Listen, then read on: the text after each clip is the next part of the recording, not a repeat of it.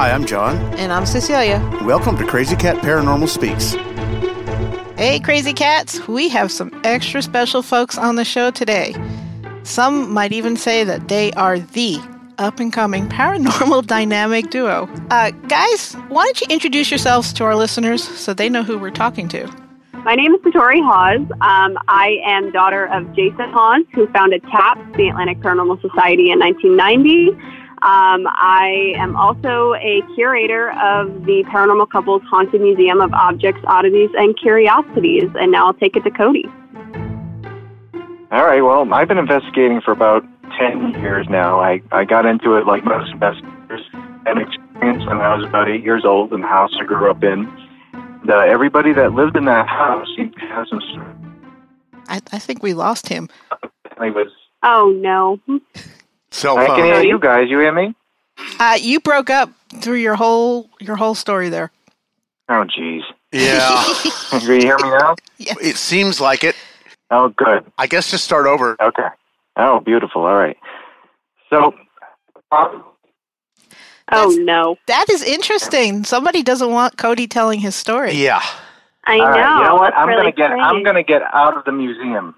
That's the problem, I think. Hold on. I'm gonna get out of the museum and go to another room. That might be. All right, hold on. Bear with me 1 sec. Probably the least amount of activity we've had recently, actually. Wow. It's a good day today. So while we're waiting for Cody to find his place, I have a question for you, Satori. So career day in elementary school, where mom and dad come in and mom's the lawyer or you know, dad's a account manager or whatever. How'd it go over when dad comes in and is like, hey, I hunt ghosts? I knew exactly where you were going with this when I heard career day. So thankfully, my school, you know, being in such a small community, we didn't have that many career days, but we did have career fairs where certain people in the community would come in. And, you know, everybody would talk about, it was just a normal thing, like, oh, what does your mom and your dad do? And I would always hear my friends say firefighter or EMT or accountant. And I thought this was amazing. That's great. And me being young and not knowing that the paranormal wasn't exactly like, what's the word? It was just starting to be pushed into the media and into the world. Me just saying, oh, my dad's, yes, exactly. My dad's, I would go, my dad's a ghost hunter. And I could only tell you to imagine in your head the faces that I would get when I said that sentence, because they looked at me like I had 7 heads. When the show really started to take off and I got a little older and I kind of knew I wanted to do it too, my teachers would be always really intrigued and ask me because they felt like they could now talk about it. And students in school would walk up to me and be like, oh, you're the daughter of the ghost guy, right? Or you're the ghost girl. That was my nickname in high school. And it was strange starting off, but I think as I got older, everybody started to kind of just understand it. It would be like, oh yeah, she's the ghost girl. And it was just almost normal. And kids would come over and tell me their stories. And I think it really actually helped a lot of people in my community come to terms more with the paranormal and feel like they could talk to somebody about it. It did definitely make me weird cliques of friends, that's for sure. That was going to be my next question. Yes. It seemed that I would always intrigue all different cliques of people, but the ones that were more drawn to me were the kids that already were interested in the paranormal or just kind of strange, and they would be called the outcasted children. That's what the other cliques would call them, and they would just find their way to me and be like, I'm really interested in this. So I think, you know, it was a good thing that my dad was involved in something that was kind of a touchy topic at the time because it really opened up a lot of people. See, you're in a unique position, right?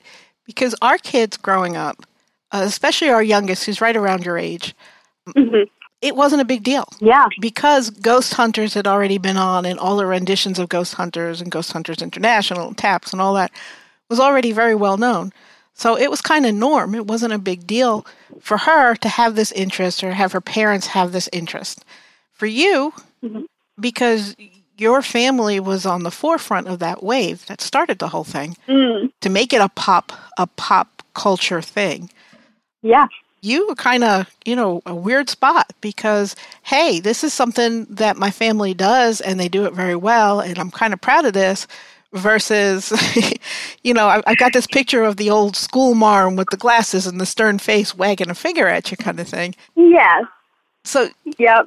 It's a very unique position for you to have been in, which is why I wanted to ask you. I mean, did the cool kids trip you in the lunchroom or stick you in a locker and say, "Ha, ghost girl, there you go"? Well, they were probably more afraid that somehow I would give them a ghost to haunt them. They probably were more of afraid of that. They didn't understand what this was. I like this girl. Yeah, they instantly thought that I had spirits at my disposal like a Ghostbuster, and I had to open up the chamber and release one on them. I think that's what a lot of them thought. And it was really funny, but, I heard there was a lot of trouble back some time ago in, like, Salem, Massachusetts area. I don't recall. I was making a funny about witches. Oh, no. Oh, my gosh. I thought you were talking about me. I apologize. See, this is the train wreck. Because you actually glitched when you said that, and I heard a little bit of, and then you said Salem. So I didn't know what you had said. Oh, okay. That's okay. It's just John. I get it now. Trust me. It was a breakup moment. I want you guys to look long and hard at your future on the other side of the phone. So do we have Cody back? Has Cody returned to the fold? I think I'm here. Hello. We think you're here, but we Yeah, thought but that for how before long? too. Beautiful. So Mr. Cody, let's do a take 3. All right. Number 3 is the charm. There you go. Beautiful. All right. So I got started when I was about 8 years old. I had an experience, like most investigators that get into this. At least a good 80% of them or so have an experience. And the house we grew up in Massachusetts, was really active. Everybody in the house experienced something. And I had an experience that really frightened me. But, it definitely opened up the door to, going to the library and taking out different books on the subject and everything else and just learning everything I could about it. And then I think that's when, I started glancing my way over into the technical side of things, because I was always somebody that liked to take things apart and figure out how they work and know why the machine is beeping and the needles jumping back and forth. So I just think that even though that experience, scared the heck out of me, it definitely was the thing that got me interested. And then just living in this area was the perfect spot if you wanted to get into this. Because I like to say it's like the creepy attic of the United States, and you have some of the oldest places in the area here, Mm-hmm. Yep. and the biggest paranormal show was based one state over from me at the time. So it was just amazing to learn that people were doing this and going into people's homes, and that's really all I wanted to do. So from day one, that's what you had your sights set on. Yeah, I did, and thankfully my family was very understanding. I mean, I grew up in a Catholic family, but a Catholic family that was very into Halloween, and so everybody believed in ghosts, especially my mom. And when I turned about 16 or 17 years old, I wanted to join a local team, and there wasn't a lot of teams that were taking on 16-year-olds, understandably. So my mom was like, all right, well, I'll join with you if that's what they need. So my first team, awesome. my mom joined with me, and then, that team ended up disbanding probably about 4 years later. And then I got sick. And then after that, I ended up joining TAPS, and I've been with them for probably about 6, going on 7 years now. So 16 is considered young to start actually going out and doing investigations. What do you remember about your first investigation? So what I really wanted to do, at 16, I wasn't so concerned about, going into a client's home and investigating, because I know it's a really sensitive situation, and I was made well aware of that, when I joined that team. I was just somebody who really wanted to get a hands-on experience of the equipment without spending thousands of dollars at that time on all of the stuff that people were using. And thankfully, the team I joined, had all of the stuff, and that's what I really, really was interested in. But my first investigation was a client investigation, and it ended up going really good. I remember just like staying back and observing the entire process and just seeing how everything works. And I think anybody getting into this, that should be the way to go, is just kind of like, stay back out of the way from everybody and let the people that have been doing it for a while do what they do, and just, soak it all in and see what they're doing, and just trying to take their lead when it's your chance to do so. So looking back now, 10 years later, and everything that you know now and all the experience that you have now, would you have done anything differently on that first investigation? Yeah, I'd probably write a lot more down. I think a pen and paper is something that's very underestimated right now, on investigations. And I think a lot of people look over that. The simple thing, just, syncing all of, your digital voice recorders up to the correct date and time. Something that people, they as soon as they get to the investigation, they want to hurry up, put the batteries in, and skip all of that stuff just so they can start recording. And, just making sure that everything is synced up is such an important thing, because when something happens, yes, it makes it so much easier to correlate between equipment and people and investigators. So just trying to document as much as possible. And I guess just, when I first started, like I mentioned, I was very into the tech, and now I still am into technology, but I only like technology that has an internal logging system. So the equipment does the work on its own. I don't really have to pay attention to it, and using your senses more. I think that's another thing that people look over a lot, is paying attention to your senses, because I see so many people that, are just paying attention to the equipment, and an apparition or something could be appearing in front of them, and they're too busy looking down at their EMF meter, and they miss it. So I think just being, very well aware of your surroundings at all times, and trusting your gut, and trusting what your body's telling you, what's going around, because I don't think that's ever going to steer you wrong. So here's a question for both of you. You are very into the tech. I know that. And I've heard you speak about the science behind things and whatnot. But Satori, I get the impression that, not that you're not as knowledgeable, but that you rely more on your senses, your emotions, and things like that. So is this what makes you guys work as a team so well, do you think? Because there's that balance? Yeah, I mean, I think so 100%. To be completely honest with you, I know you said, you may not be as knowledgeable, and I will be completely blunt when I say I could barely work a handheld recorder.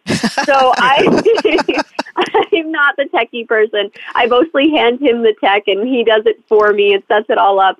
I like to go in and, use a social, emotional approach and kind of feel things out, feel out how the clients are reacting to the situation, how they are mentally. I took some psychology courses in college for that purpose. I just like the hands-on, feel it for myself kind of situation. And when Cody usually says that, I think it's his way of saying I like to talk a lot, and I like to get all into people's business. It is kind of true. I think that's what makes us good. We're two halves that make a whole of something.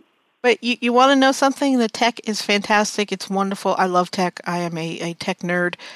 But that personal side, the ability to sit down and talk to the client and just go through all the things that they're going through, they're going to open up and they're going to tell you things they may not even realize. So that's super, super important too. Mm-hmm. I mean, probably more so, I would think, than even the tech, to clue in on what's going on in the environment around you. So walk me through... Cody, she called you out. So, Satori, walk me through, if you go on a site for the first time, do you do like a walkthrough? What do you do when you get there? So the first thing, I guess for me, for my approach, is when I get into a client's house, the first thing I do is I stand there for a minute. I kind of ground myself. I like to feel how the energy, if that makes sense. I stand there and I try to see if the energy feels, maybe really heavy, more light and flowy. A lot of that time when I stand there, I'll kind of get an understanding of how the investigation is going to be. If it feels heavy, there's probably going to be more aggressive activity. If I'm not really feeling anything, it's probably going to be dead, at least for me, for the entire night. Then I like to go to the clients themselves, kind of just start with small talks and ask them so they don't feel like they're crazy. Once I do that, they really start to open up to me about things we may not have even had on the case file, and that gives me a better understanding, like if they lost loved ones and et cetera. And I think from there, I kind of just walk around the house. I tour the house. I try to feel out every room. If it makes sense, I always keep my hands open because I feel like I can feel energy better in my hands. That's pretty much for me. Cody goes around and does all the base readings. He's really the techie person. He'll break out all the equipment. He'll get an idea of where the energy is more in a house. If it's, there's heavy energy more in the basement or on the main floor, so we know where to kind of gravitate towards. These guys are adorable because you guys really are us, only younger and with energy. Much younger and much energy. more energy. John and I have a similar setup where he is more the technical side of things. He likes to play with he's got a tri-field. He likes to play with the tri-field and get base readings, and he does all the camera stuff. And I will do exactly what you do, Satori. I will walk around. My hands are open also, just trying to get a feel for what's going on and where we might want to concentrate more of our efforts and things like that. So we're just going to get a picture of us and send it to you so that you know what your future looks like as you get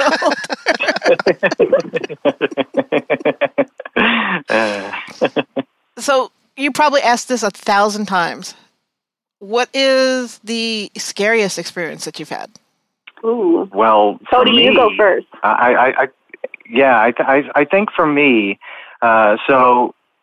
we've been to hundreds of places. I know myself. I've been doing it a little longer than Satori, a couple of years longer than her, and all over the United States, hundreds of investigations, and I can count on one hand the times that I've run into something. I don't want to say demonic, or I don't know what you would want to call it. Something that wasn't nice. Maybe just evil. Yeah, something that wasn't nice, and I would say one of those times absolutely, definitely freaked me out, and brought you to a whole different reality of the way things are and the way things work here on this realm, and that stuff does exist to a point. And it just kind of opened your eyes to, you hear all of these, paranormal survivor stories of these really bad cases. And it was nothing that severe, but, just enough to give you a taste of what's out there. Something like that definitely opened your eyes and kind of leaves that in the back of your head to be a little more cautious on the way you approach your questioning and things like that. So I'm trying to think of how to phrase this question I have for you.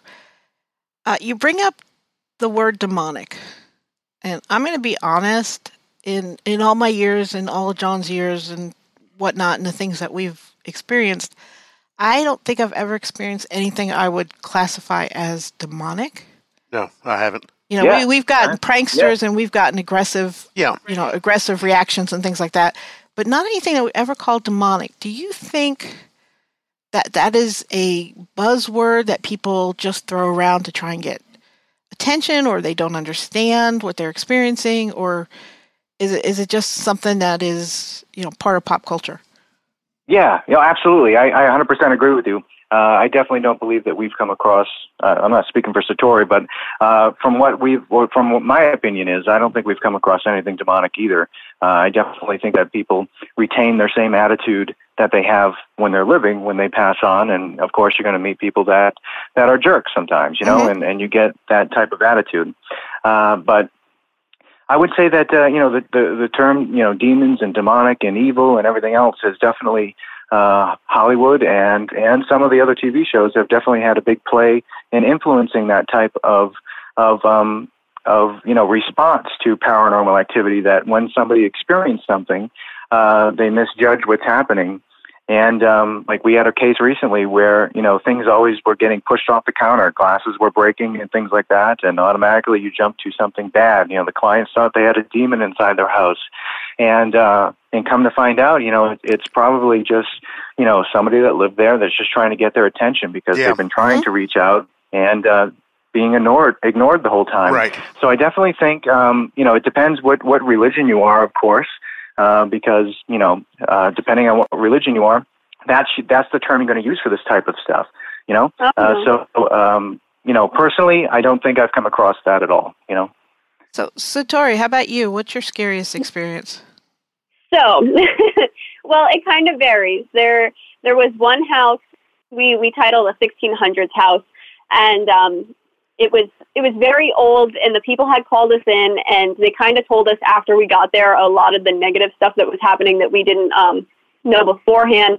So, for instance, like we were walking around and getting a feel of the house, and we all knew it was a heavy feeling, and then the owner was saying stuff along the lines of, oh, by the way, be careful because the construction workers get things thrown at them, and really crazy things like that. So while we were there, I had said something along the lines of, you can't keep doing this. You can't keep hurting people or causing havoc around the house. It belongs to the owners, and they want you to be here. They just want you to be nice. There has to be ground rules. And as I'm saying that stuff, the chair behind me, I wasn't leaning up against at the time. It had moved completely backwards. And the thing was, it didn't move one side at a time, like if somebody was shoving it. It moved completely backwards perfectly. And that was a bit startling for me. I had to take a break. Mm-hmm. Besides that, I think one of the most frightening experiences had actually just happened, and it's with an object in our museum. Mm-hmm. We have termed her Death Angel because it is claimed by the family that she had been on top of 3 Christmas trees that had caught fire and actually tried burning down the house. Oh. So, we quarantine our objects to see if they act out before we incorporate them into the museum. She had done nothing. So we had put her in a safety case just in case, because we don't want her to prove her claim and light down right. the entire museum. We had gone downstairs, and actually it's on a live stream on our Facebook. Mm-hmm. Right before we started the live stream, we saw soot all over her dress, and it looked like there was a fire under her. And she's a vintage tree topper, so she's made of cardboard. And we freaked out. We saw soot in the case. We thought there was a fire. There was no damage. The fire alarm never went off. The cameras didn't pick anything up. And there was a soot handprint on the wall behind her case that looks like some child-like handprint dragged across the wall. We had to do tests on it. We had done a bleach test to test if it was actually soot, and it stayed black, which means that it is soot and not mold, which is a bit frightening for us because this item proved its claim without causing a fire, so it makes us wonder what else. Yeah.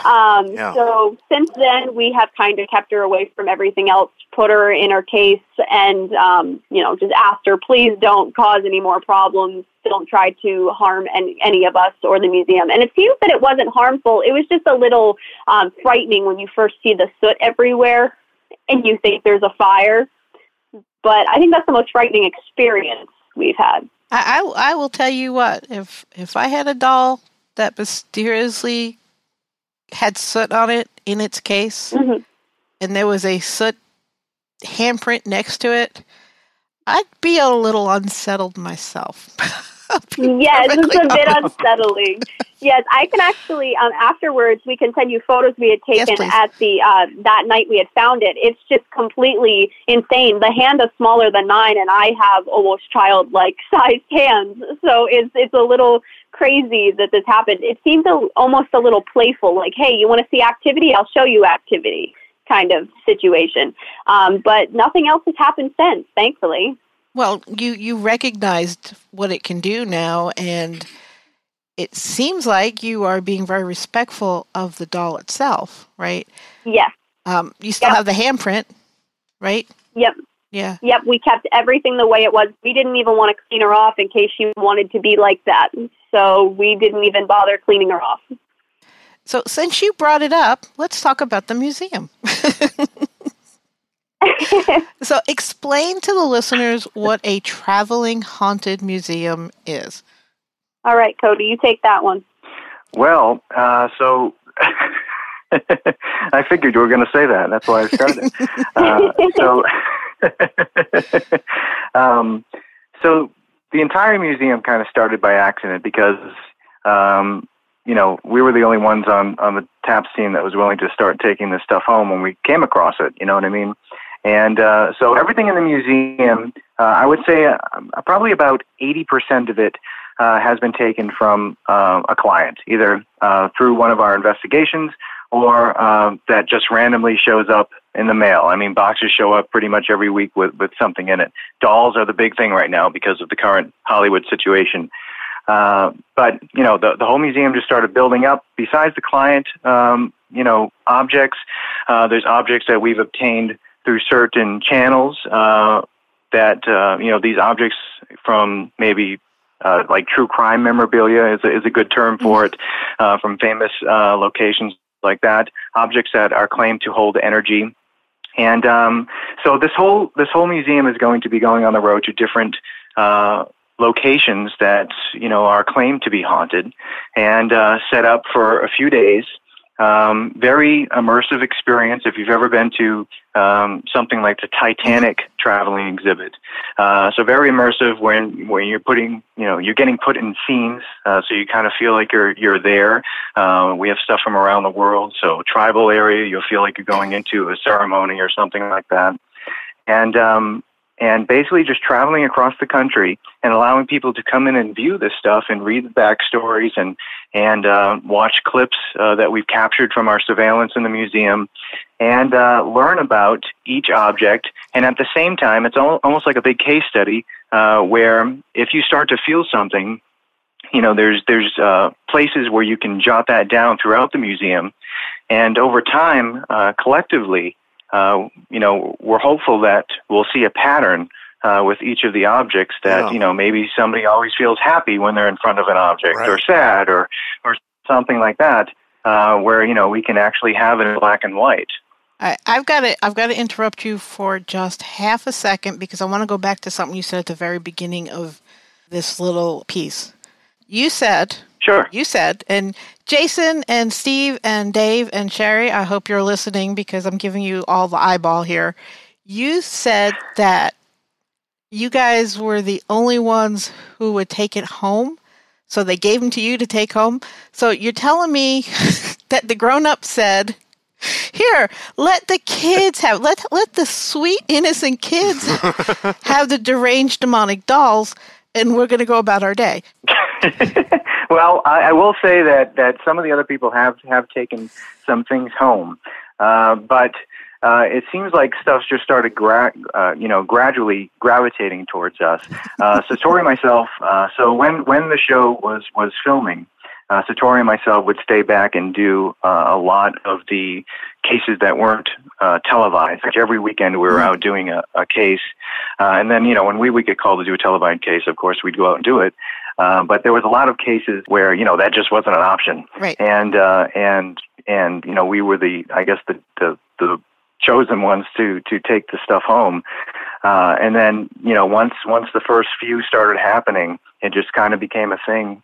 But I will say it's rare that we have a case that has an object. Most of the stuff has just been sent to us now. I mean, we just get it every single week, and every object that we have, including the ones taken from cases, anybody that's donated it can always have it back. I mean, we'll send it back to them if they ever need it. But till this day, nobody has taken their object back, which is interesting. Yes, and to address the Jason, Steve, and Dave thing, it seems that, my dad has a couple of objects, and everybody's kind of acquired objects over the time. But it does seem that since, I told my father, me and Cody went to my father and said, hey, we have this museum, and we're going to take it traveling. He knew about it for a while. It seems that he's kind of been like, all right, you do you take it on. If it's something you're passionate about, if we have something, we'll let you know if we have it and you need to put it in the museum. It's almost like he's let us take over this section of the paranormal, like this profession that branches off where we collect. Okay, then I won't yell at them. They're trying to be supportive. They're not trying to sit back and say, ha ha, look what happened to the kids. Right. Because I will tell you, parents will do that. Parents will say, here, you have it. Let's see what happens. Right. Oh, I believe it. What's the first object you guys got? So the first object that we've ever acquired was something that was passed down in my family. It originated from Italy, and it's a painting of Christ. That the story behind it is my great grandfather on my mother's side was sick, and this has always been hanging up throughout the generations of my family in the bedroom, and when my great grandfather was on his deathbed, he claimed that the painting started talking to him and telling him that everything was going to be okay, and he had nothing to worry about. And it put him at peace. And, that was the first time it happened. It ended up happening again when my grandfather was getting ready to pass. And, it just kind of became this phenomenon. And, once it was my turn to own it, now it's down in the museum in the safer side of things, in our office side. But that would probably be the first object that just kind of like started it all unofficially. The safer side?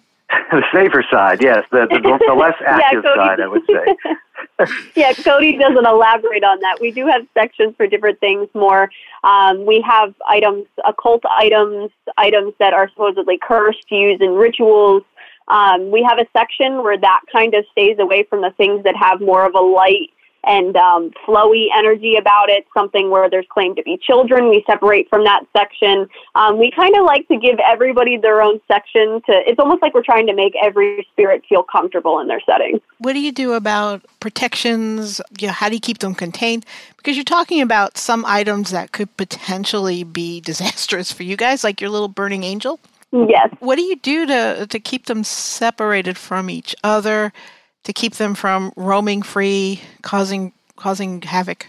So what we found is everything seems to be based on your intention. So if you walk into a place, we say, if somebody says they're having a hard time trying to get activity to stop, or they don't want an entity to be there, we always tell them, ground yourself, set a safe space, imagine a wall going up around you, lay down your ground rules, say you can't be here because this is my house. And if you truly believe in what you're doing, we believe that is the power, not necessarily a specific religion or practice. So a lot of people ask us this question and they follow up saying, what religion are you? And what we like to say is everything in a sense, because we believe that every religion almost plays into the same belief system of a good, a bad, a place you go after life, So we believe that everything works if you believe it does. So, for instance, Cody was brought up Catholic. I like to follow more of the spiritualist, herbal, nature-based religions. So I will like to believe in crystals and sage and cards around the room. Stuff like that makes me feel comfortable. I lay down my ground rules. Cody, he's open to everything, but, since his family was brought up Catholic, he does have holy water and prayer cards and crosses too. So I guess what we would use for protection is a little bit of everything, because we are so open to what could be the answer out there, that we want to incorporate everything to make everyone feel comfortable. And the thing is, we have objects from all around the world that didn't believe in Catholicism, that didn't believe in these religions. So who's to say that if we were to put a cross up near a tribal mask that he's going to care or understand what we are doing? Yeah. So we like to do a little bit of everything and to say, hey, we respect you, you respect us, we will take care of you, but you have to, in return, be careful and make sure you respect everything here. And they do. It's like they listen, like they're just people too. You mentioned intent. John is rolling his eyes at me. What? About 3 segments ago, I wanted to ask a question. Well, then ask your question, dude. I keep putting my hand up, and you keep asking away. Am I looking at you? No, I'm not. He's putting his hand up. I'm raising my hand in class, and I'm being ignored by the teacher. As it should be, dude. As it should be. Take notes, Satori, because this is how it's supposed to work. This editing is going to be fun. So I'll leave it all in. Yeah, right, probably will. So what I wanted to ask is on the layout of the museum. So physically, what is the museum? Is it an RV? Is it a Bluebird bus? Is That's on my list. Something you take? I haven't read your list. Is it something you take with you and then set it up in different physical locations and then tear it down and take it on the road again? How does that work? Yeah, exactly. So it's so currently right now the museum's base is an off building, right? Everything is set up in there, but once it goes on the road, it is something that is travels around in a large truck and is set up and taken down at each location. It can be set up inside a location or outside in a big tent. Okay. And like a lot of movable, like almost like set walls and things like that like I mentioned, just kind of immerse you into the environment. Right. And it's probably take you about an hour and a half to tour the whole thing, and you'll get a tour from either Satori or myself, and then you're kind of left on your own to tour the rest of them. And then if you want later on, you can stay and investigate with the objects at whatever location we're at. But it's something that's taken down, packed up, and put back up depending on what location we're at. Great. I like the How sound long of do you that. usually stay at a location? Well, it depends. Usually we try to at least do 2 days, but we will do more depending on the availability of the location as well as the location and the population around the location. But usually about 2 days just because of how much time it takes. It usually takes about, we estimate like a day to set it up. So it would be kind of pointless just to have it for 1 day and then have to take it all down again. So usually about 2 days at minimum. Okay, if somebody had a haunted location or somebody was doing an event where they would want to have your museum there, what would they need to do to contact you? Well, sure. Yeah, so if you go to paranormalcouple.com or theparanormalcouple.com, either domain name will lead you to the same website. Just click on the contact tab, and there's many links that'll lead you there. And send us an email, and we'll work something out. So we are planning to travel to cover as much of the United States as possible, but it's just coming up with the plan. Like if somebody in Texas wants us to come out there, they may have to wait a while till we get a few locations between Massachusetts and Texas. You know what I mean? So we don't have to drive back and forth to each state. So it's just kind of do like a big tour. And, if you do have a location that you're interested in having the museum, we also do smaller events where we just bring 1 or 2 exhibits from the museum for places that you might only have 1 day of availability. We can just bring some of the museum. Just contact us through the website or social media. We're on many different social media platforms. Facebook is a big one right now. So the Paranormal Couples Haunted Museum on Facebook. But no matter what social media platform or the website, every private messenger is open. It may take us a day or two to get back to you. We try to answer everybody, but if you message us, we definitely will get back to you at some point. Yeah, and all those links for the website and the Facebook page and all that will be in our show notes. Perfect. So that folks will have them. They'll be able to just click on them and it'll take them right to those pages. Now, you mentioned that if it's a small event, you might only bring 1 or 2 exhibits. If it's a larger event, you're going to pack up pretty much everything and bring it. How do you decide which exhibits to bring? Well, I guess it depends on the area. Satori can answer this as well. Like we have a whole entire cryptid exhibit with a lot of Bigfoot artifacts and Yeti artifacts from around the world, and the Northwest and that area is really big on that type of thing. So that might be something that we would bring out west, and we kind of talk to the people that run the locations and kind of get an idea of what their local legends and lore is, and what's happening at the location itself. We'll try to bring some objects from that state to kind of make it feel a little more at home, if that makes sense. So it's kind of all up to the location of the event, the person who owns the location, and what we think might fit. And we always try to rotate everything out, so if you come and visit, more than once, you can see something different every time you come. Yeah, exactly. So what are some of the weirder things that have happened? All right, Tori, this is you. Yeah, but Yeah. I know about the angel, right? I actually saw that video on your Facebook page, and folks, go see that video. It's something else. That thing is creepy as hell. I'm sure she'd like to hear that. What are some other weird things that have happened with the occupants of your museum? So we actually almost have we like to almost say a list, and we call the top 5, and then we have a top 10. So the top 10 is, the most active objects or just objects that have proven their claims more than others. We also have a top 5, which is the most active objects we have in the museum, objects that move almost every day, or there's not a dull day with these objects. So, for instance, Death Angel would be in the top 5, because now that she has showed her experience, it would be one thing if she just moved a little bit. But it's another thing when she covers herself with soot and there's a handprint that looks like somebody decided to finger paint after a fire on the walls.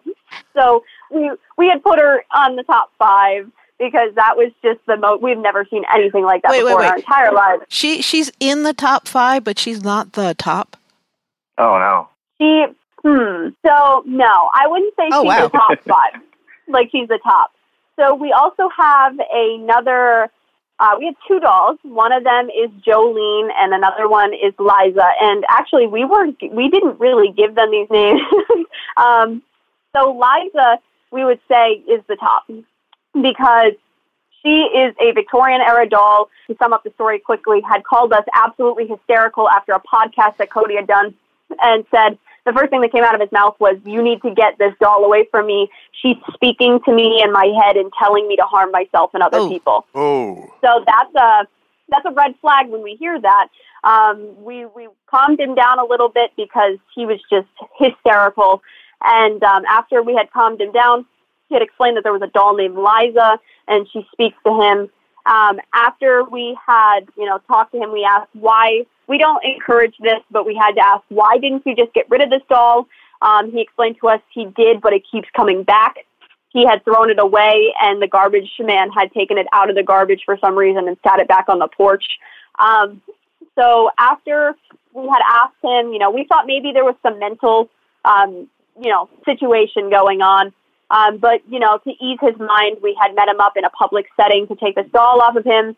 This doll has been the most active item we have ever collected. She moves just like a normal person, almost as if it's not just an attachment, it's an object possession where she uses this object as a physical conduit to interact. You'll see her adjust herself like a living person in the middle of the night. We actually have that on film, on video. We'll hear voices, just straight out responses from that section. There was one time where she had done something. We had walked downstairs, and this did make me a little upset.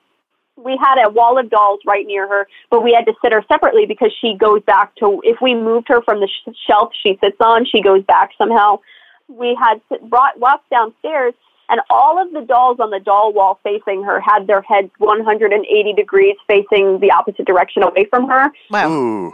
So we had fixed them all, thought maybe it was just a fluke, gone upstairs, came back down. They were all crooked again, in every direction away from her, to the point where we had to move the dolls to a different area of the museum away from her. We don't think she's a negative entity, just not a nice person, if that makes sense. Mm-hmm. So she'll do things purposely, and it seems that she likes to feed on trying to be as creepy as possible. So we give her the number 1 spot because I think she's worked so hard. She's deserved it. She's there with you now, isn't she? Yeah, I have to be nice. So what about Jolene? You mentioned Jolene. Jolene, oh, yes. Yeah, so Jolene. Jolene, yeah. Cody, do you want to go into the story? No, you can do it. You're good at tell it. Okay. Oh, geez. Okay. All right, so So we had gotten, oh my gosh, who's telling the story? You're telling the story. No, you're telling it. I'm done. Satori, do you need the pillow? Do you need the pillow for him, Satori? Yeah. It might smell like chloroform. Oh, geez. Okay, Cody. All right, so I guess I'm doing it. Tag, you're it. So Jolene came from a children's daycare facility in Connecticut.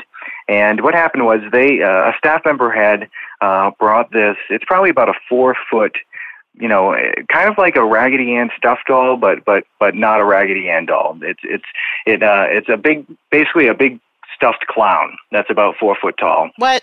And she was brought in by a staff member and placed on a metal chair inside of the playroom of this daycare facility. And the children started going over to her, and they would hold her hand or tug on her foot.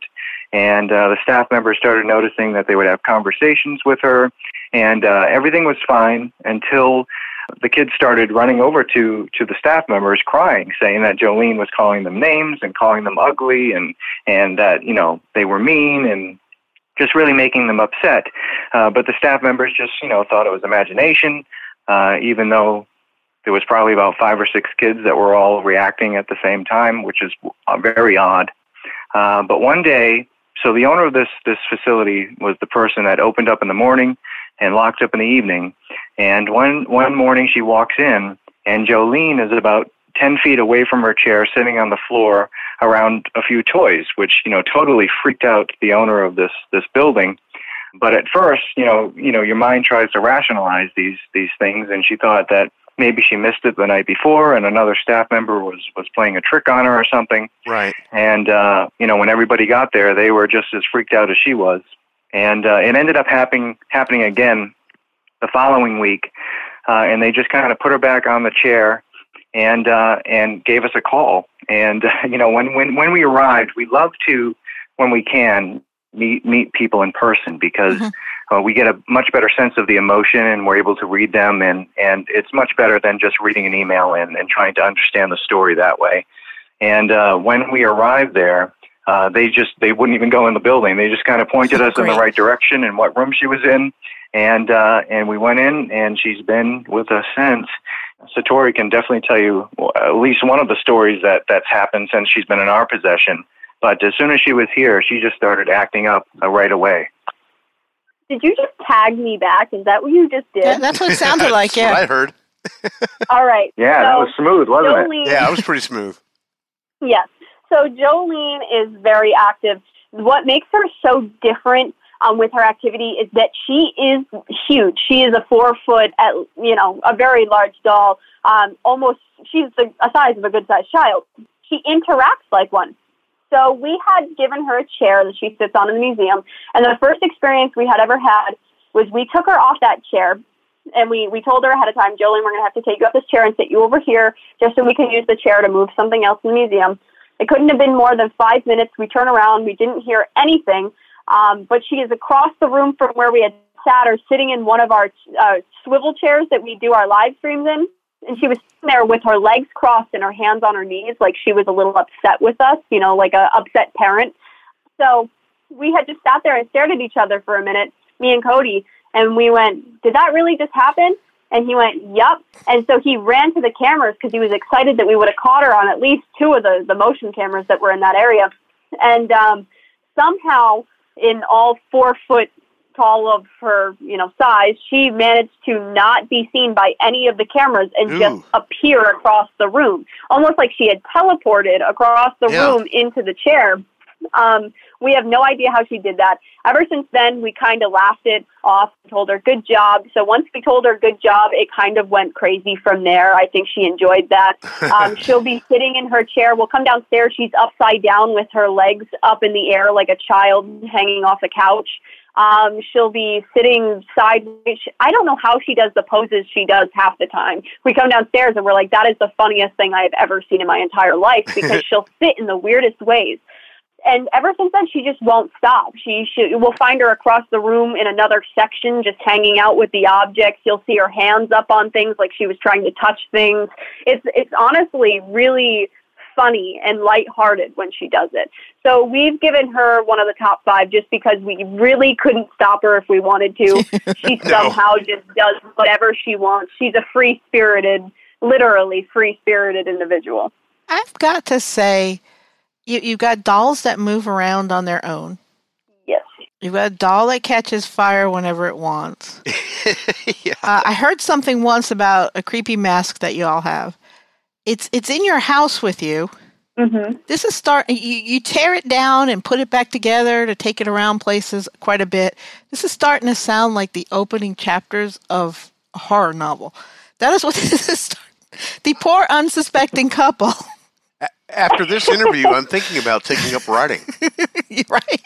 You guys should write the book. We would love to hear it. The sweet, poor unsuspecting couple. Yeah. Little did they know. Somebody's got to do this job, guys. It's like an episode of Dirty Jobs where we have our own profession that we have to do in order to keep everybody safe. So it's something we've definitely given our lives to, and it's never boring. So if you want to write a novel, we could totally sit here and tell you stories. I'm a little concerned about the trailer showing up somewhere, and Jolene is driving. Oh my God. Okay. All right, I have. I know. Sitting upside down in the cockpit. Upside down. I have one last question for you guys. Okay. You two are adorable. You're absolutely adorable. So was it love at first sight? Did it work its way up? Did Dad approve? All right, it was 3 questions. Yeah, that was not one question. We probably have 2 separate answers. Is it fitting to say that the way we had met is literally through the paranormal? Because I had joined the team professionally, and this guy over here, he decided to text me because I had just only started joining the team professionally, and he sends me a message and goes, "Oh, you need a ride to this place? I'm passing through your area anyway. Let me pick you Smooth. up." No, Oh, yeah. He didn't have to do that. He knows he didn't have to do that. He probably But wasn't he did even it really anyway. passing through that way to begin with. I don't think he was. No, I drove an hour in the wrong direction, to be honest with you. Yeah, he went in the wrong direction to pick me up. But since then... No, he went in the right direction to pick you up. There you go. Oh. But we started noticing weird things happening when we were together investigating just really strange activity that we've lightly discussed with people, and it's actually on our page. And, when it comes to the father approval thing, yes, I think he was a little taken back that I was with somebody that was on the paranormal team, because I think he just wasn't prepared for me to literally get this involved into the video. Yeah. But he loves Cody. He's known Cody before Cody knew me. So he absolutely adores Cody. Aw, they're so cute together. Yeah. They are. They're really cute together. I love this. I love your story. It's a shame it's gonna be, end with the dolls taking over and And then you become a crotchety old couple like us. and then you grow old like us. But Oh. Way to stay positive, guys. no. Actually, I do. I love your story. I love the idea of this museum. I hope someday you come to Austin or the Austin area, because I'd love to see some of the exhibits that you have. Things like that have always fascinated me. You can ask John. It's like, hey, John, look what I found. He's like, get rid of it. Do we really want that in our house? I guess we're going to have to write that on our calendar. So if you ever come to Austin, I guarantee you we will be there. Beautiful. That sounds wonderful. Well, Austin is definitely the happening place right now. It is the #1 housing market in the whole country, I just read. Well, we're not trying to sell them a house. No, I'm not. I'm not trying to sell anyone a house here. They're too expensive. But, yeah, I mean, just everything's going on here. Everyone's focus is on Austin. So might be somewhere you want to set your sights on. All right, I'm throwing out this plea. So folks I know that own haunted residences in the area, thinking around up near Dallas and down near San Antonio, you really want to have this exhibit because I really want to go see it. Yeah, right? And as much as I want to go home, which I grew up in New York, and my family, I actually have a lot of family in Rhode Island. So as much as I want to go home and see my family, I'm not sure that's going to happen anytime soon. So We need to bring them here. So my friends that own haunted places, invite them. Go to their webpage, invite them. Do it for me. I consider it a personal favor. I love this advertising. We're going to have to come there now. Okay, good. We're writing that down. They're coming to us. Yep, we just have to get it filled in on the calendar and we'll be all set. We're down. We'll grab Jolene and be on our way. And you guys have a schedule of where you're going to be up on your webpage, correct? Yes, most of the places are going to be released probably within probably a week or two. There's new stuff added every single week. But yeah, I know there's some stuff like in the Oklahoma area that that's being worked out right now. Oklahoma's doable. So I know that's close to you. Yeah. Well, relatively speaking, they say that the longest part of any trip when you're a Texan is getting out of Texas. So wonderful. We live right in the middle of the state. We live in Central Texas, so it doesn't matter what direction we turn. It's a long ways to get to the state line. But yeah, Oklahoma's doable. Oklahoma's doable. Oh, and good. Worst case scenario, we're just going to have to go visit my cousins in Rhode Island. Yeah. Yeah. Yeah, that would be terrible. Beautiful. That would be awful. It would be an awful thing to do. Thank you, guys. I really appreciate you coming on. I'd love to have you guys on again. You guys are just so incredible and wonderful to talk to. Oh, it's been a pleasure. It's just been a real joy. Thank you so much. Well, of course, just shoot us a message whenever you want us to come back on. We'd be happy to. You got that in Absolutely. writing? We're writing that down. I just wrote it down. Just write it down, okay. All right. Thank you guys so much. You have a wonderful afternoon, and I'll let you know when this airs. You too. All right, thank you. Take care. Bye. Bye. All right, bye-bye. Hey, if you like what you hear, and how could you not, we are freaking adorable. Check us out as Crazy Cat Paranormal on Facebook, YouTube, Instagram, and Twitter. The links will be in the show notes.